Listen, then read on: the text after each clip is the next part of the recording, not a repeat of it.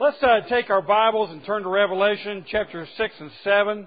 And let me review with you just a minute about chapter 6, if we could. Let's just see where we've been. You know, we were just singing a song, Onward Christian Soldiers, and some people in the church today think that song's a little bit too militaristic, I guess especially with Christians being accused of the Crusades and so on, and rightly so. That was a bum deal. That is still continuing today. And of course, you can see what we're going to battle with. We're going into battle with a cross. That's what we've got to work with. But it's very militaristic. Spiritually, it's very militaristic. In terms of physical relations, it's very pacifistic. But it's militaristic spiritually. And anyone who lives in this world for a few minutes, thoughtfully, realizes that we're engaged in pretty serious warfare. So we need the cross of Jesus to go into this battle because we face many, many problems. We saw last week that in the first 8 verses of chapter 6, we saw the first 4 seals. There are 7 seals that are going to be broken. It's the unfolding of God's history. The scroll that the Lamb is holding is a scroll that decrees history, and we want to see what history is all about. The first 4 seals are broken, and we see God's providential judgments. So those first 4 seals have to do with God's judgments in history. And certainly that's part of the battle that we're fighting. If you look in chapter 6, you'll see we face all kinds of things. Disease and earthquakes and death and Hades. Then in the 5th seal, verses 9 through 11, we saw this peaceful gathering of God's martyrs in heaven. So we were shown that amidst all this chaos, God's faithful witnesses, the word martyr simply means a witness, martyrion in the Greek. So a martyr is a faithful witness and basically one whose life was taken because of it, but nonetheless a witness. The witnesses will have heavenly rest. Then we got to the 6th seal and we saw all hell breaks loose, that it's awesome, absolutely awesome. And we noticed 6 classes of men who are facing judgment.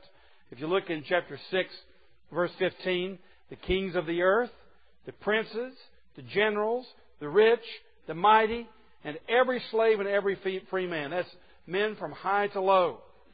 So men who seem to have high places in this life will not be spared just because they're in high places.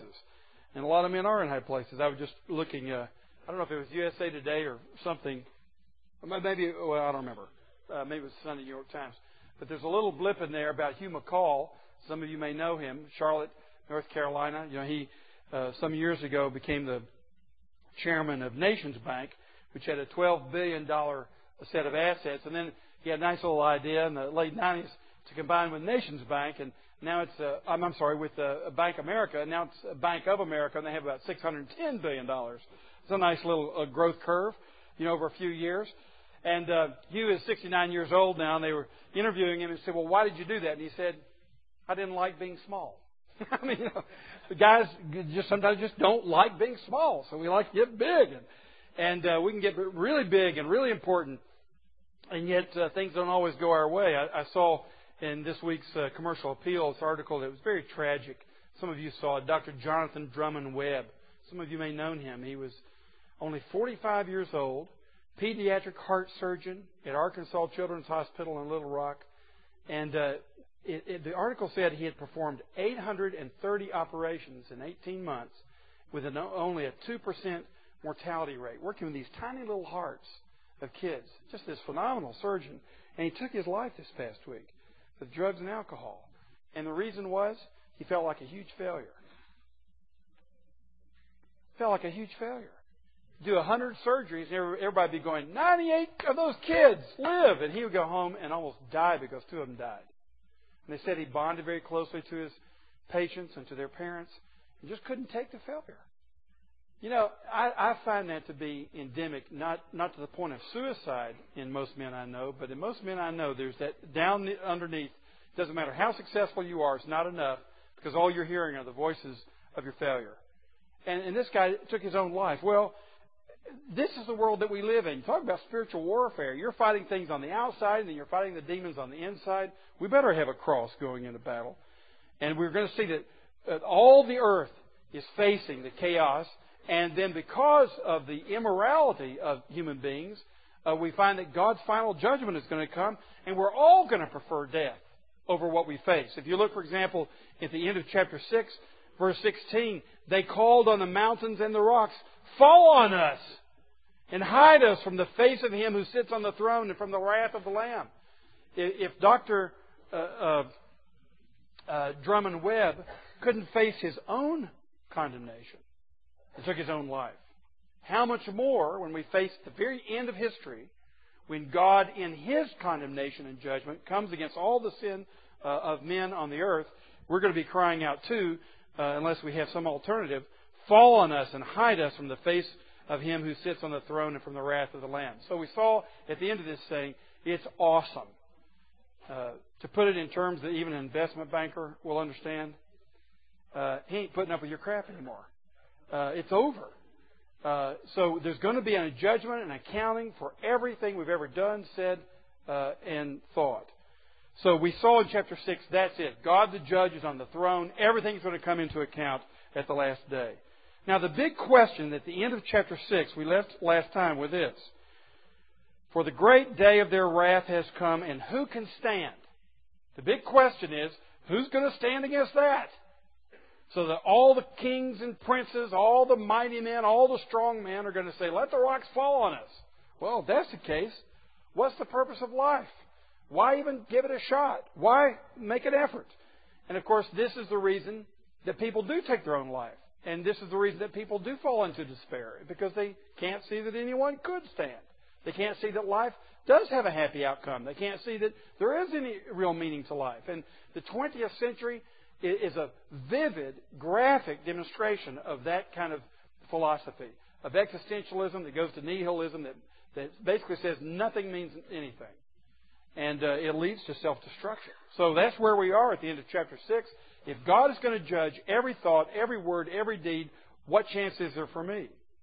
That leads us to chapter 7. And I hope you'll see, as I do, that chapter 7 is good news for some on the earth. And I'm praying that it'll be good news for everyone here. Let's take a look at it.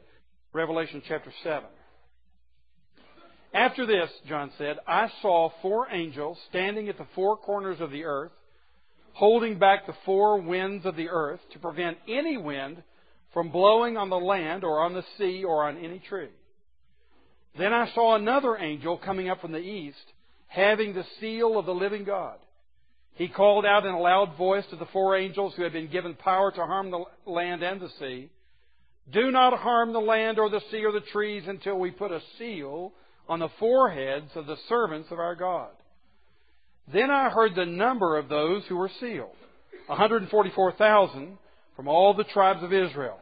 From the tribe of Judah, 12,000 were sealed. From the tribe of Reuben, 12,000. From the tribe of Gad, 12,000. From the tribe of Asher, 12,000. From the tribe of Naphtali, 12,000. From the tribe of Manasseh, 12,000. From the tribe of Simeon, 12,000. From the tribe of Levi, 12,000. From the tribe of Issachar, 12,000. From the tribe of Zebulun, 12,000. From the tribe of Joseph, 12,000. From the tribe of Benjamin, 12,000. Get the point?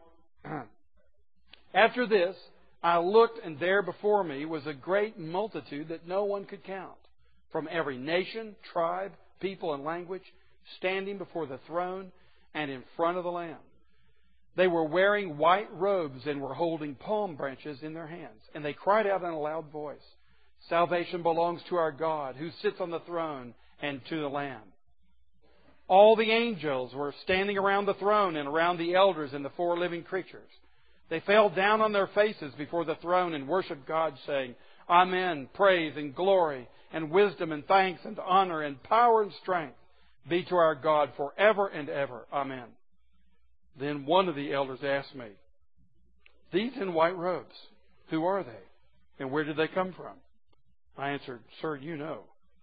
And he said, 'These are they who have come out of the great tribulation. They have washed their robes and made them white in the blood of the Lamb. Therefore, they are before the throne of God and serve Him day and night in His temple.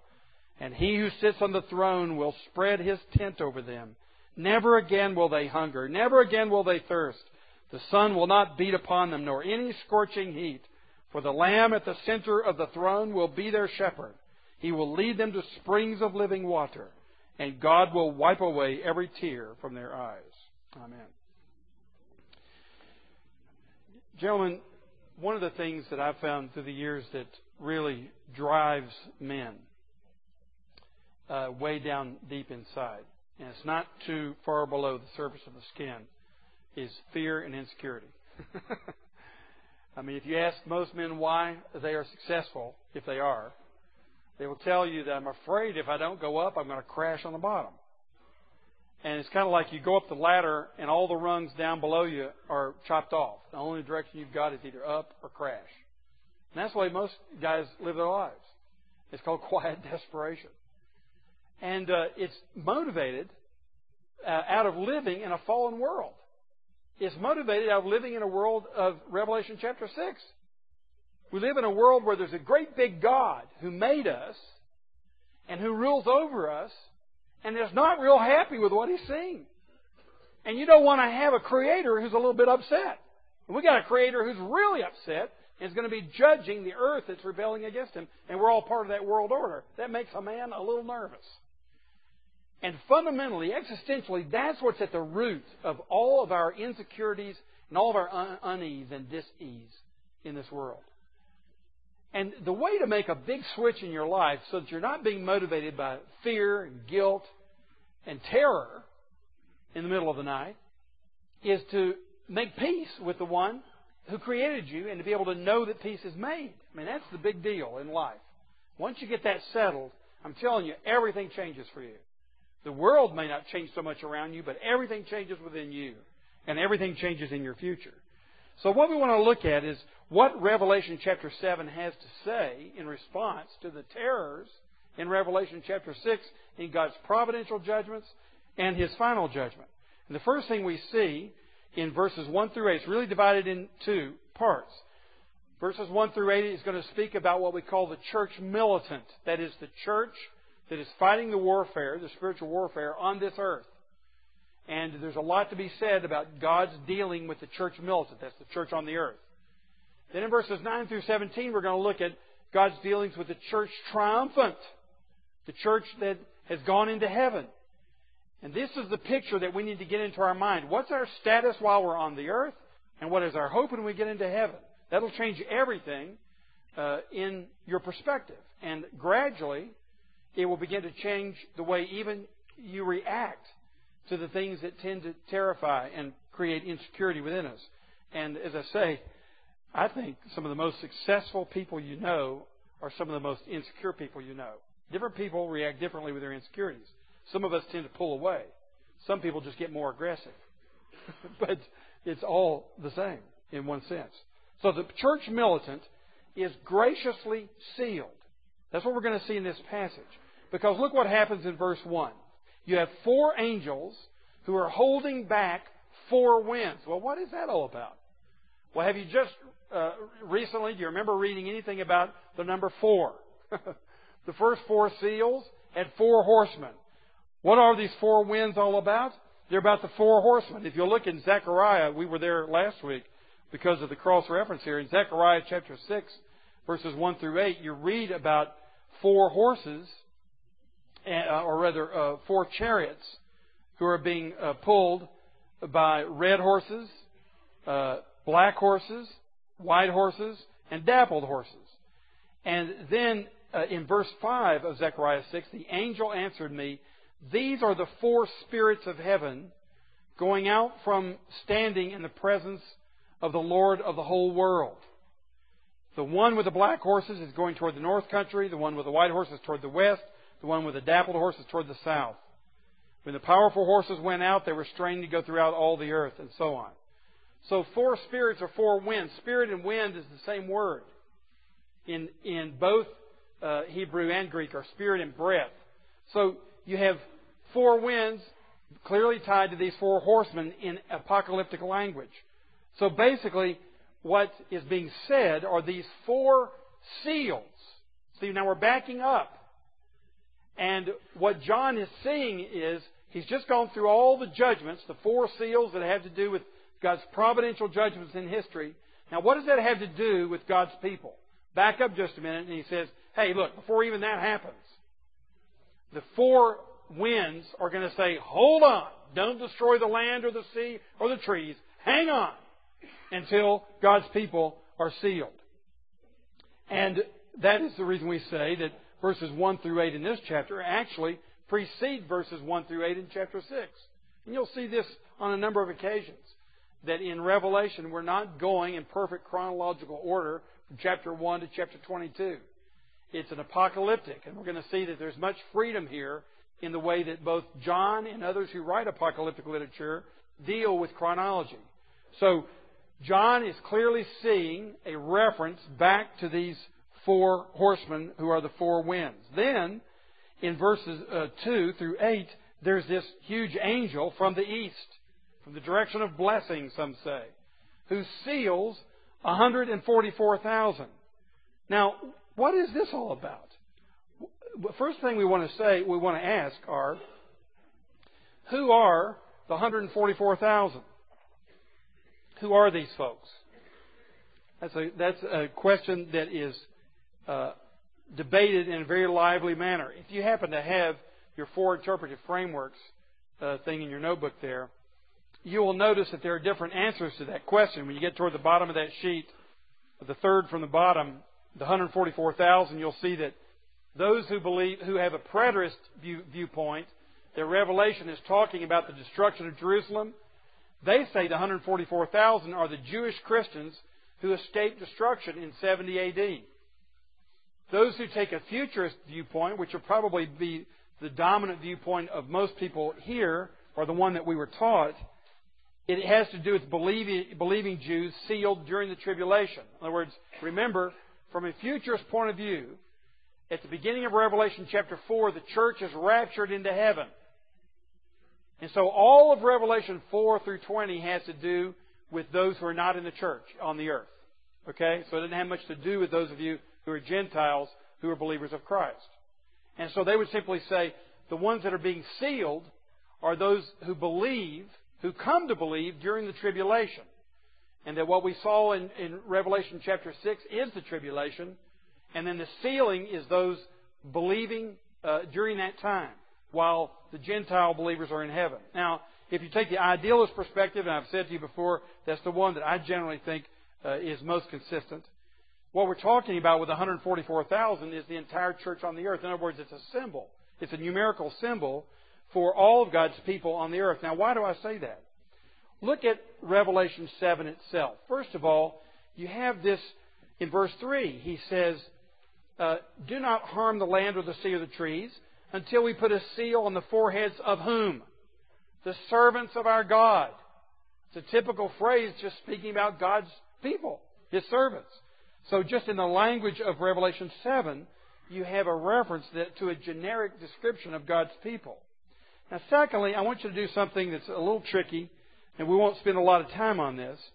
But if we were to examine the list that is in verses 5 through 7, it just seemed to be this kind of boring repetition of tribes of Israel and 12,000 in each. You're going to notice something very interesting about this list, which I think will show you that the Apostle John is speaking in figurative language. And there's some codes that we can look at in this list that will help us see that. If you look on the left-hand side, what you see here, and I'll give this to you next week, unless that was already on the tables. Beautiful. On the left-hand side, and this, by the way, comes from a commentary by Dennis Johnson entitled The Triumph of the Lamb. On the left-hand side are the sons of Jacob as they are listed in Genesis chapter 35.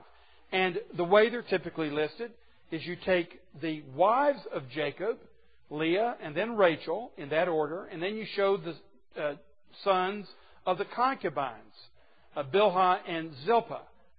That's the typical way they're listed in the Old Testament. Now look how John lists them.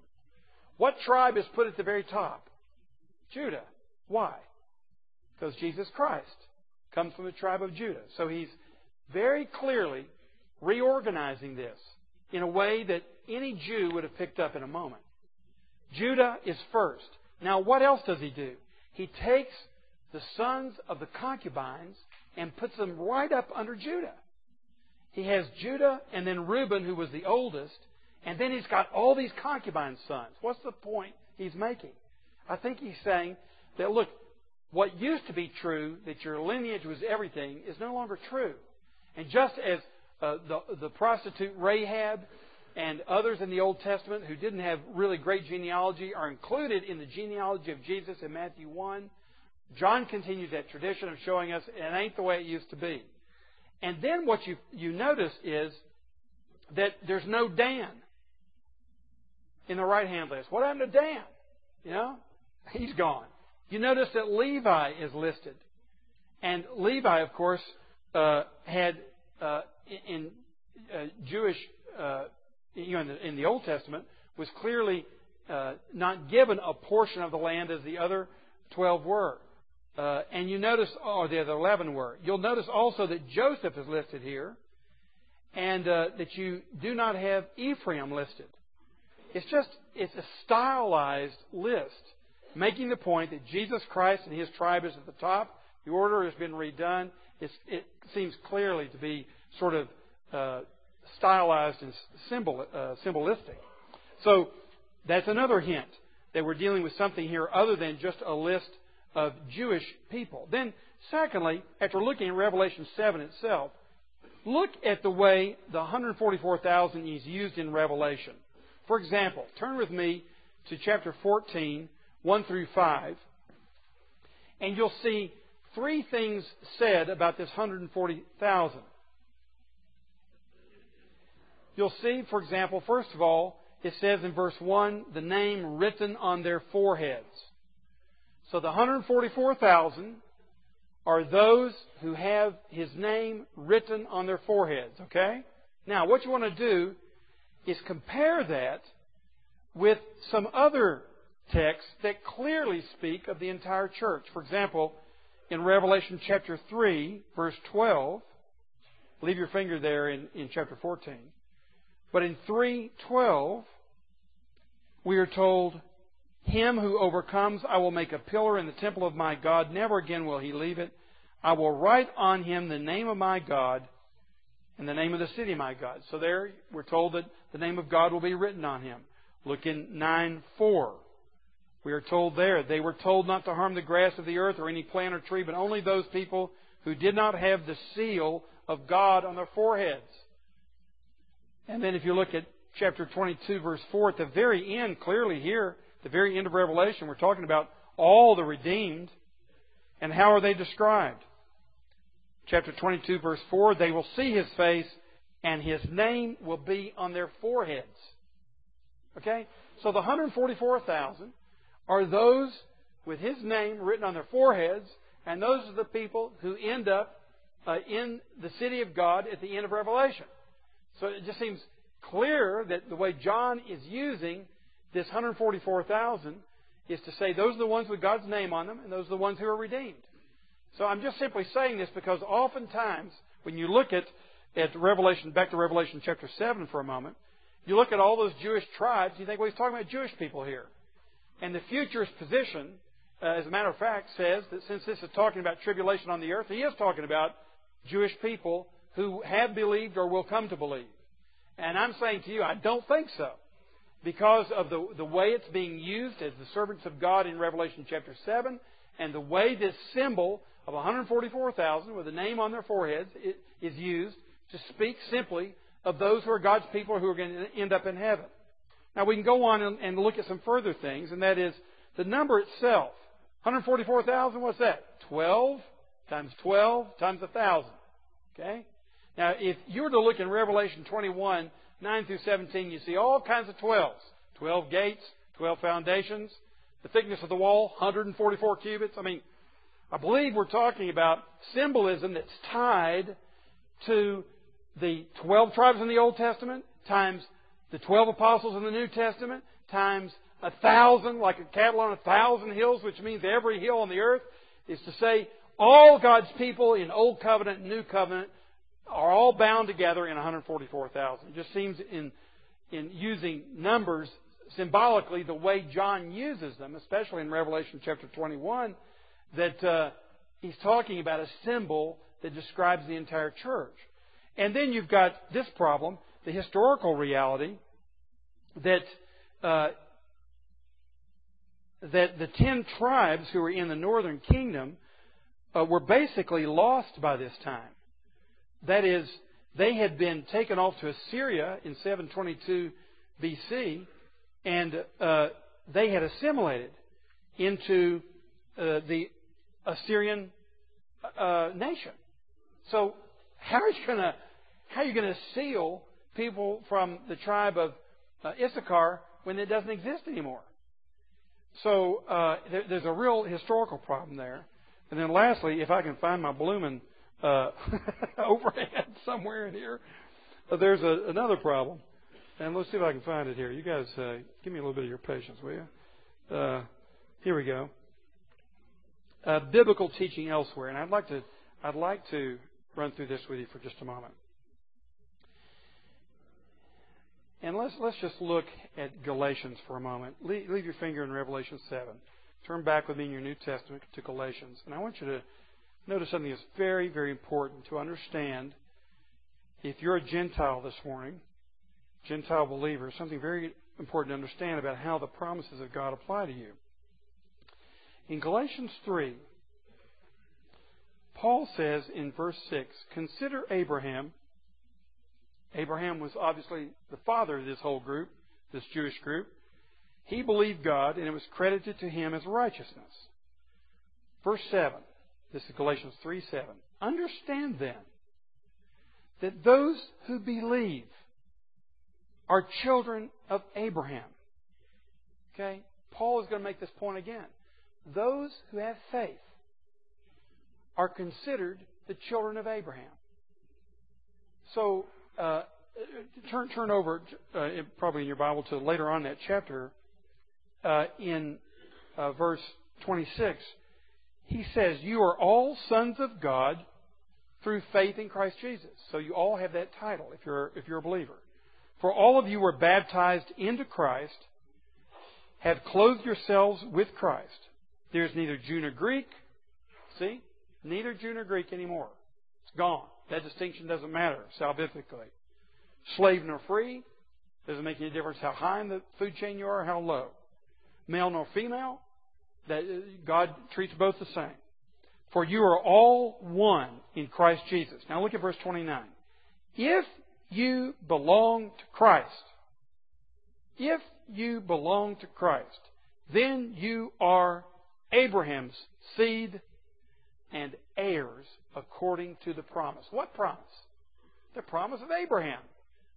That he'd have a great nation, he'd have a seed, that he would be blessed by God and bless others. All the promises to Abraham in the entire Old Testament. That's what Paul is talking about. If you believe in Jesus Christ, all those so-called Jewish promises apply to you, and you become, as it were, Israel. And you say, whoa, Pastor, I think you're taking it too far. Well, just look at Galatians chapter 6. Turn over another page and see how he speaks of you. In Galatians 6:16, he's saying goodbye to the church, and he says, peace and mercy to all who follow this rule, even to the Israel of God. I believe he just called us Israel. So you see the point here that there's not a separate plan for those with light skin and those with olive skin. There's not a separate plan. One plan is in Christ, the Messiah. So a Jew must receive the Messiah that was promised, and the Gentile must receive the Jewish Messiah that was promised. We all have to receive the Jewish Messiah, and then we all come into the nation of Israel, God's people. Now, in the New Testament, we're not typically called Israel, but we can be called Israel. Now, in Romans 11, we won't take a look at it, but I would say that passage is the most descriptive of all, because in Romans 11, Paul describes how this Jew-Gentile thing is working out. And he says, the Jews have been judged because they rejected their Messiah. So they got whacked and they were cut off. And there's one olive tree that represents the nation of Israel. And the unbelievers, when Paul went into a synagogue and preached in the synagogue and the Jews didn't believe, Paul says, that's like an olive tree that got branches chopped off. And then he said, when Paul went out, or the analogy here is when Paul went out to the lecture hall to speak to the pagans, the Gentiles, when they believed, Paul uses the analogy in Romans 11 to say they're like branches from a wild olive shoot that got grafted in to this cultivated olive tree.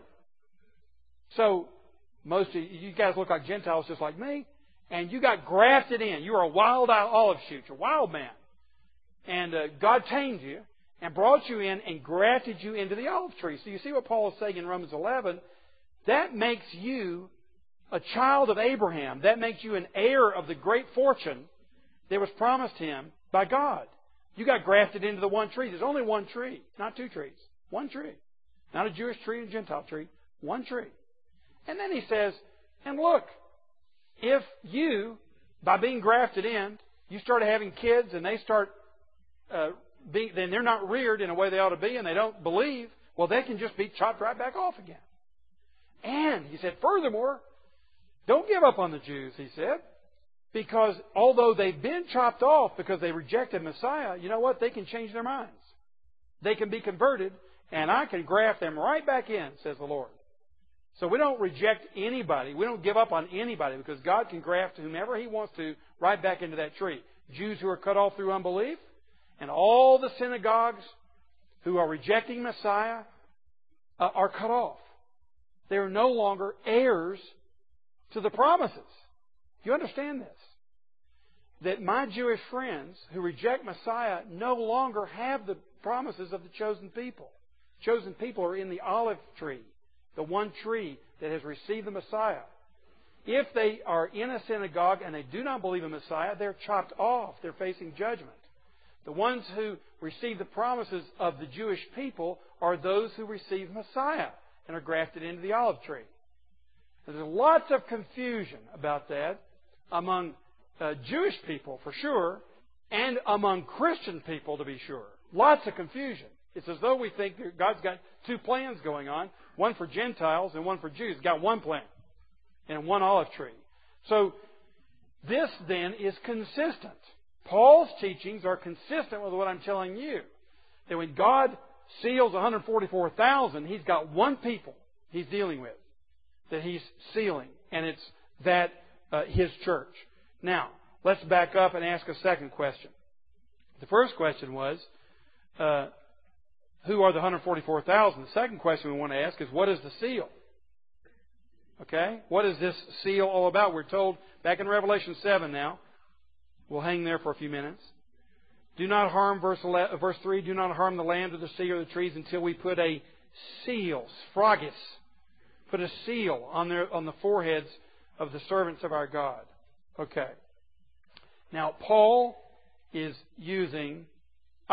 John is using language that is recognized out of our Old Testament. As you know, we've seen this many times before. If you're studying Revelation, you're going to have to be ready to keep dipping into your Old Testament. And in Ezekiel chapter 9, you don't have to turn there. You will find in chapter 9, when God's judgments are planning to come, God says through Ezekiel that some will be marked. And it's the same, the Greek translation of Hebrew in Ezekiel uses the same word sphragus to describe the seal that's in Ezekiel 9:4. So when John speaks of sphragus, everybody would think, oh yes, Ezekiel 9:4, that God is sealing some people. Sealing them from what? In Ezekiel 9? From destruction. And that's the very context that we have here. So the first thing that we see is happening to us is that we are being protected. We're being marked out by God. Don't touch that one. Don't let the winds of destruction touch that one. And that one. And that one. I was reading one scholar this week and he said, you know, when studying Revelation chapter 6 and 7, I came to understand that I was in the 144,000. That 144,000 was talking about me as a follower of Christ. He said, this absolutely changed my life. My whole life was turned upside down with gratitude. And gentlemen, that's exactly what Revelation is supposed to do in your life. We don't in any way diminish God's judgments. We don't make him out to be some avuncular old man who just kind of lost his testosterone. And after all, I was upset, but I'll get over it. No, God is holy. He is just. He is powerful. His wrath is going to be displayed on the earth, but He has chosen His people. And He has put a seal on them, and He's going to protect them from judgment. And how is He going to do that, you say? Because, I'm so unreliable. I may be living like a Christian one day and not living like a Christian another day. Well, I got some really good news for you. Would you just march with me for a moment through the Bible? And I want you to go back, for example, to Philippians. And let's look at a few verses that will show us how God's going to protect people who are pretty unpredictable, seem to be pretty unreliable, seem to be pretty fickle. In Philippians chapter 1, Paul is rejoicing over the Philippians, and he says to them in verse 6, being confident of this, that He who began a good work in you will carry it on to completion until the day of Christ Jesus. You hear what he's saying? God started a work in you. He's going to bring it to completion. It's part of the work of His seal on you. That's going to protect you till the end of the day by changing your heart and keeping your heart for you. Turn back to 1 Corinthians chapter 1. You'll see that Paul, in that context, is saying similar things, but in a little different way. 1 Corinthians chapter 1. We'll go backwards in our New Testament here for a few minutes. He's speaking to the Corinthians. He says in verse 7, therefore you do not lack any spiritual gift as you eagerly wait for our Lord Jesus Christ to be revealed. This is 1 Corinthians 1:8. He will keep you strong to the end, so that you will be blameless on the day of our Lord Jesus Christ. You see that? He will keep you strong to the end. It's not, I used to think, I got to deal with this question of salvation and whether Jesus is who He said He was, and I could feel God working on my heart, and so I come to Christ and I think, okay, now it's up to me. Well, it is up to me in the same way it was when I became a Christian. It's up to me. I'm responsible for it. But let me tell you something. God is working through all of that, and God has it in His hand, and God intends to save His 144,000, and He's going to seal them, and He's going to keep them to the end. And that should be particularly encouraging some of you who are particularly nutty and fickle. He's going to keep you to the end. Once He began a work in you, He'll keep you to the end. Keep backing up. You're now looking at Romans. Back up into Romans chapter 8 and see what the apostle says there. In verse 28, he says, and we know that in all things God works for the good for those who love Him, who have been called according to His purpose. Look at verse 29. For those God foreknew, He also predestined to be conformed to the likeness of His Son, that He might be the firstborn among many brothers. Verse 30. And those He predestined, He also called. Those He called, He also justified. Those He justified, He also glorified. You see, He starts with predestinating His people from all eternity. He ends up glorifying the same group. He ain't letting go. Charles Spurgeon one time said, there's no stopping this God. When He has on His mind to save a people, He will save rascals like you. And He will overcome your worst cussedness and your deepest meanness and all of your inclinations to leave Him. He'll seal you and keep you and protect you. And the worst ravages of evil are the ravages of your own heart. Because we all want to destroy ourselves from time to time. And we all do self-destructive things, but when you give your life to Christ, He takes it for eternity. And there's no stopping Him. This is the golden chain of salvation, as it is called. But one more verse along these lines. Turn back to John chapter 10. You want to know who's really behind this? In John 10, Jesus speaks about being our good shepherd. And here's something He has to say in verse 27 about how a shepherd really works. John 10:27. My sheep listen to my voice. I know them, and they follow me. I give them temporary life. No. I give them eternal life, And they could perish. No. And they shall never perish. The devil's pretty powerful. He could take them out of my hand, but I'll try hard. No.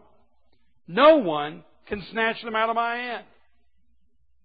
See what he's saying? He's eliminating any possibility that one of his branded sheep is going to get out of his hand.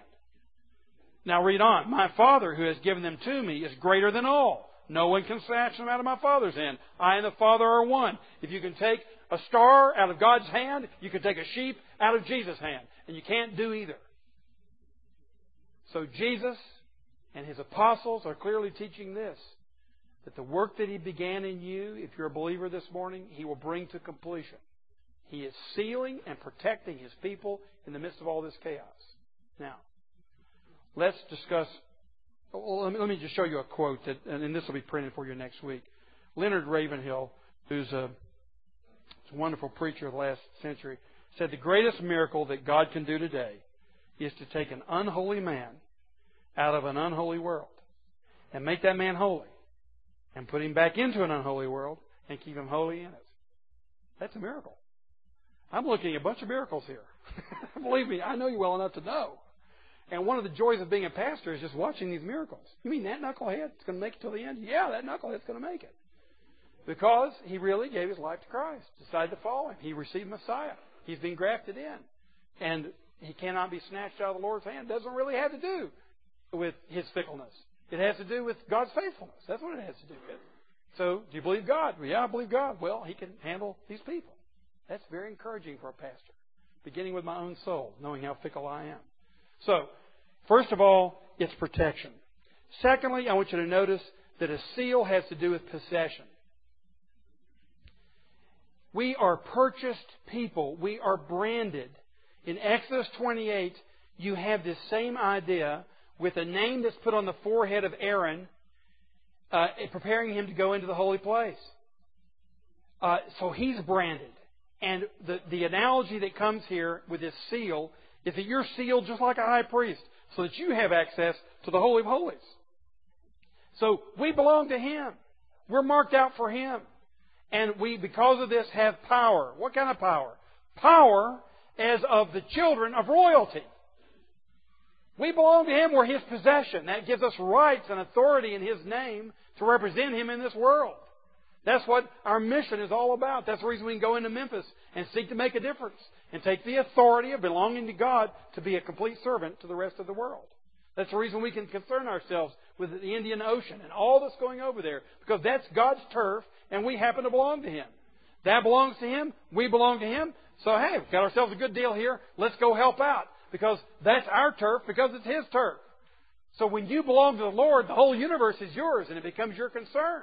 You're empowered to take over the world, basically, with the cross, not with the scimitar, not with the sword, not with a gun. You take it over with the cross. It's very, very exciting. Now, what I want us to do as we close out on this idea of being sealed is to look in the New Testament at how the word sealing is used. And I'd like for us to look at these verses. First of all, I know I'm having you run through the Bible a lot today, but this is one of the ways in which we've got to understand the meaning of Revelation. With all this confusion, let's tie it in with the rest of the Scripture so that we can see. In 2 Corinthians chapter 1, Paul is going to use this same Greek word of sealing to speak of us in this way. In 1 Corinthians 1, let's look at verse 20 first of all. He says, "For no matter how many promises God has made," what promises is He talking about? The promises of the Old Testament primarily. No matter how many He has made, they find their yes in Christ. So all the promises of the Old Testament and the New have a yes in Christ. In other words, you get those promises applied to you through Christ alone. For no matter, continuing to read, and so through Him, the Amen, the yes, is spoken by us to the glory of God. Now, it is God who makes both us and you stand firm in Christ. He anointed us, set His seal of ownership on us, and put His Spirit in our hearts as a deposit guaranteeing what is to come.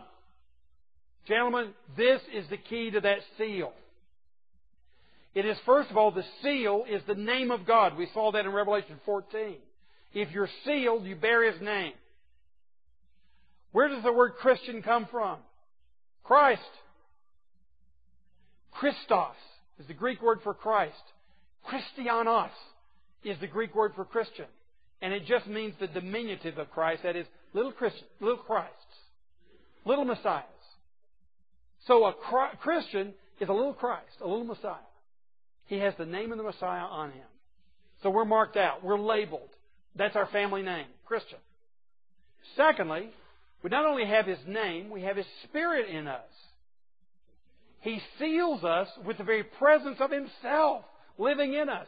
In other words, the Spirit is our great inheritance. It is God Himself. What we get when we give our lives to Jesus Christ is a down payment. You know, if you buy a house, you can have a mortgage, but you put a down, well, these days maybe you don't put a down payment. It used to be you had to put at least 10% down payment on. That's a down payment earnest. It's the same word that's being used in the New Testament. The earnest of the Spirit, the down payment of the Spirit. God gives us a down payment. He seals us with the living Spirit of God. He seals us with Himself, Almighty God. Turn over a couple of books in your Bible to Ephesians, and you get the same sort of language in Ephesians chapter 1, verse 13. And you also were included in Christ when you heard the word of truth, the gospel of your salvation. Having believed, you were marked in Him with a seal, the promised Holy Spirit, who is a deposit guaranteeing our inheritance until the redemption of those who are God's possession to the praise of His glory. Do we understand this? We have the living God living in us. That's a down payment of the fullness of His promises to us. He has given Himself now in this life so that we know in the next life it's all ours. And when you give your life to Christ, that's what He does. He takes up residence in your heart and He clamps down on you and holds you so that you cannot be let go. Glory be to God. So we are sealed. We are kept. We are protected. We're loved. We're named. We're owned. And we're empowered then. You cannot lose. Think about it. You have nothing to fear. Because the next thing we're going to see in Revelation 7, if your life happens to end a little sooner than you thought, glory! On this side of the veil, you think, oh gosh, I don't want to face death. Or as Woody Allen said, I don't mind dying, I just don't want to be there when it happens, you know. It just sounds pretty grisly and awful. It's because you don't believe what the Bible is telling you about the next step in your life. You cannot lose. Therefore, gentlemen, there is no reason to be afraid. And there's no reason for insecurities to drive your life. There's no reason for you to be trying to climb the social ladder, the economic ladder, any other kind of ladder in order not to fall, because you can't fall. You cannot fall. There's this huge safety net called Jesus Christ who's got you. You can't lose. You can't fail. So now, why don't you live? Why don't you enjoy the liberation of not worrying? See how faith is going to address that issue. Now, I know some of us have chemical problems. We've got dysfunctional parents. We've got a lifetime of misery that we're trying to recover from. All these problems, I'm just simply telling you, as you begin to make progress on those problems, here is the root of the answer for you. It has to do with your eternal security in the Lord Jesus Christ. And that's the reason that William Hendrickson says, let the winds blow, they will not harm God's people. Let the judgments come, they will not hurt His elect. What he's saying is, the four angels are told, don't let those judgments begin yet until my people are sealed. And then let all hell break loose, because the winds cannot destroy them. The judgments will not touch them for eternity. They will be safe. Let them all come. As Bush said, bring it on. Wish he hadn't said that. But you can say it. It's not arrogance. It's not presumption. It's not because you don't think the devil lives or that he's powerful. It's that the one who lives in you is greater than he who lives in the world. And you believe that. So let's get on with it. And stop mouthing around and acting like a wimp and someone who's a failure. You're not. So let's get over it. And let's keep reading these things that are told us in the Scriptures and believe them. That's the reason that Spurgeon said, that once you come to Christ, you can happily swing on a cornstalk over the fires of heaven, over the fires of hell, singing, "Blessed assurance, Jesus is mine." Now, the second part of this book, and we got 3 minutes. Second part of this chapter, I'm sorry, not the book. The church triumphant is gloriously saved. What John is seeing then, first of all, with all those judgments in chapter 6, he's saying, hold on just a minute. Let's talk about God's people in the midst of these judgments. Now you see, the futurist perspective wants to say, there is no tribulation for the church. You guys got raptured back in chapter 4. You don't have to face this stuff. I'm saying to you, oh yeah, you have to face this stuff. John says in chapter 1, verse 9, I'm with you in the sufferings, or the word there is just tribulation. Chapter 1, verse 9, I'm with you in the tribulation. So we're in this together. And believe me, John is being tribulated. His life has been very tough, and he's now in exile as an old man off in the island of Patmos. He's tribulated. And he sees his people undergoing persecution across the Aegean Sea in these 7 churches. They're being tribulated. But he's saying you've got a seal on you. You can face anything. You'll work through the tribulation. You don't escape the tribulation. You live through it. And the only reason Americans in the last century have been attracted, I think, to the idea that we're not going to face the tribulation is that you're not being tribulated right now yourself. But a lot of the church is, and 1 million of them die every year because of their faith in Jesus Christ. And believe me, they know what this means. They're facing the tribulation right now, and they know they're sealed. And that's their hope. And that's what gets them through, and it should be getting us through too. But then we see John then is given a vision in heaven, and he sees 3 things, basically. We're going to do this in 2 minutes. First, the great multitude celebrates, and you can see how they celebrate. They're huge. They're from every tribe and language. You see, this is all the Gentiles, all the Jews, it's everybody who believe in Jesus Christ. The martyrs, the witnesses are in heaven. And look, here at point 3, they're standing. And you'll see this in Revelation chapter 7. That word is intentionally used in verse, thank you, 11? Is that what you said? Okay. All the angels were standing in verse 11. 9, thank you. A great multitude that no one could count, standing before the throne. The word standing, you see, applies to the question, who can stand? These guys. They're standing. They were martyred. They're in heaven standing before the same Lord who passed judgment on the earth. They're now right in front of His face. Safe. Wow. So John is encouraging us. Don't give up. One day you'll be standing before this Lord whose terrors sometimes cause fear in our bones. And then secondly, we see that the angels respond with a double amen and a 7-fold description of praise. They simply cry out, Amen, praise and glory and wisdom and thanks and honor and power and strength be to our God forever and ever. So the angels are looking at the work of God in preserving a bunch of knuckleheads and getting them to heaven safely, putting white robes on them, and they're going, this is unbelievable! I know that guy! How did he get up here? Praise and honor and glory and strength and power and wisdom to the living God. This is amazing. The angels are absolutely astonished that you got there. Because they know you. They've been watching you. So the angels respond. Believe me, they're taking great joy and delight in this greatest of all miracles that Ravenhill spoke about. And then lastly, an elder sings a solo. And I work with some elders, and I don't know, I guess suppose some of them could sing a solo. But there's one of them that did, and he did just fine. And here he is. And he sings about the saints. Because they're coming out of the tribulation, and their robes are made white by the blood of the Lamb. We don't have time to talk about what all that means. But he is singing a song. Man, these folks have made it out of tribulation. And they've made it because of the blood shed by Jesus Christ, the blood of the Lamb, which has taken away their guilt and cleansed them of all their corruptions. And then lastly, I want to say, John Flavel, a great Puritan, said, so in love is Christ with holiness that He will buy it with His blood for us. So by the blood of the Lamb we're made white. That's how much Jesus loves holiness. He'll pay for it with His own blood. And then lastly, the saints are glorified. They're not only identified by this elder, But now they're glorified because and he sings this song in verses 15 through 17, basically 3 points. He sings because they're in His presence, they're under His protection, and they have His provision. And the elder is just rejoicing. My brothers and sisters, they've come. And look, God is spreading His tent over them. No more hunger, no more thirst, no more tears, no more sorrow. And He takes them right to the river of life. Wow. Now, gentlemen, this is the picture. Go out into the world with all the problems you have on the inside, all the problems you're going to face on the outside. Remember one thing.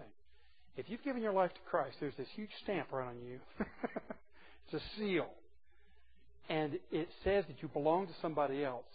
And it absolutely seals your heart to His so that you cannot fail. So go out and have a blast. You can't lose. Let's pray together. Father, we thank You for the good news of Revelation chapter 7, good news of the gospel suffused throughout the Scriptures, in the midst of all the chaos in our own world and the chaos in our own hearts that sometimes causes us even to want to self-destruct. We pray that we may lift up our eyes and realize that You, the great and almighty God, who wreaks havoc in the world as judgments against sin, is the one who loves and cherishes Your people and will keep us to the very end. Encourage us, empower us, we pray. In Jesus' name, amen. God bless you.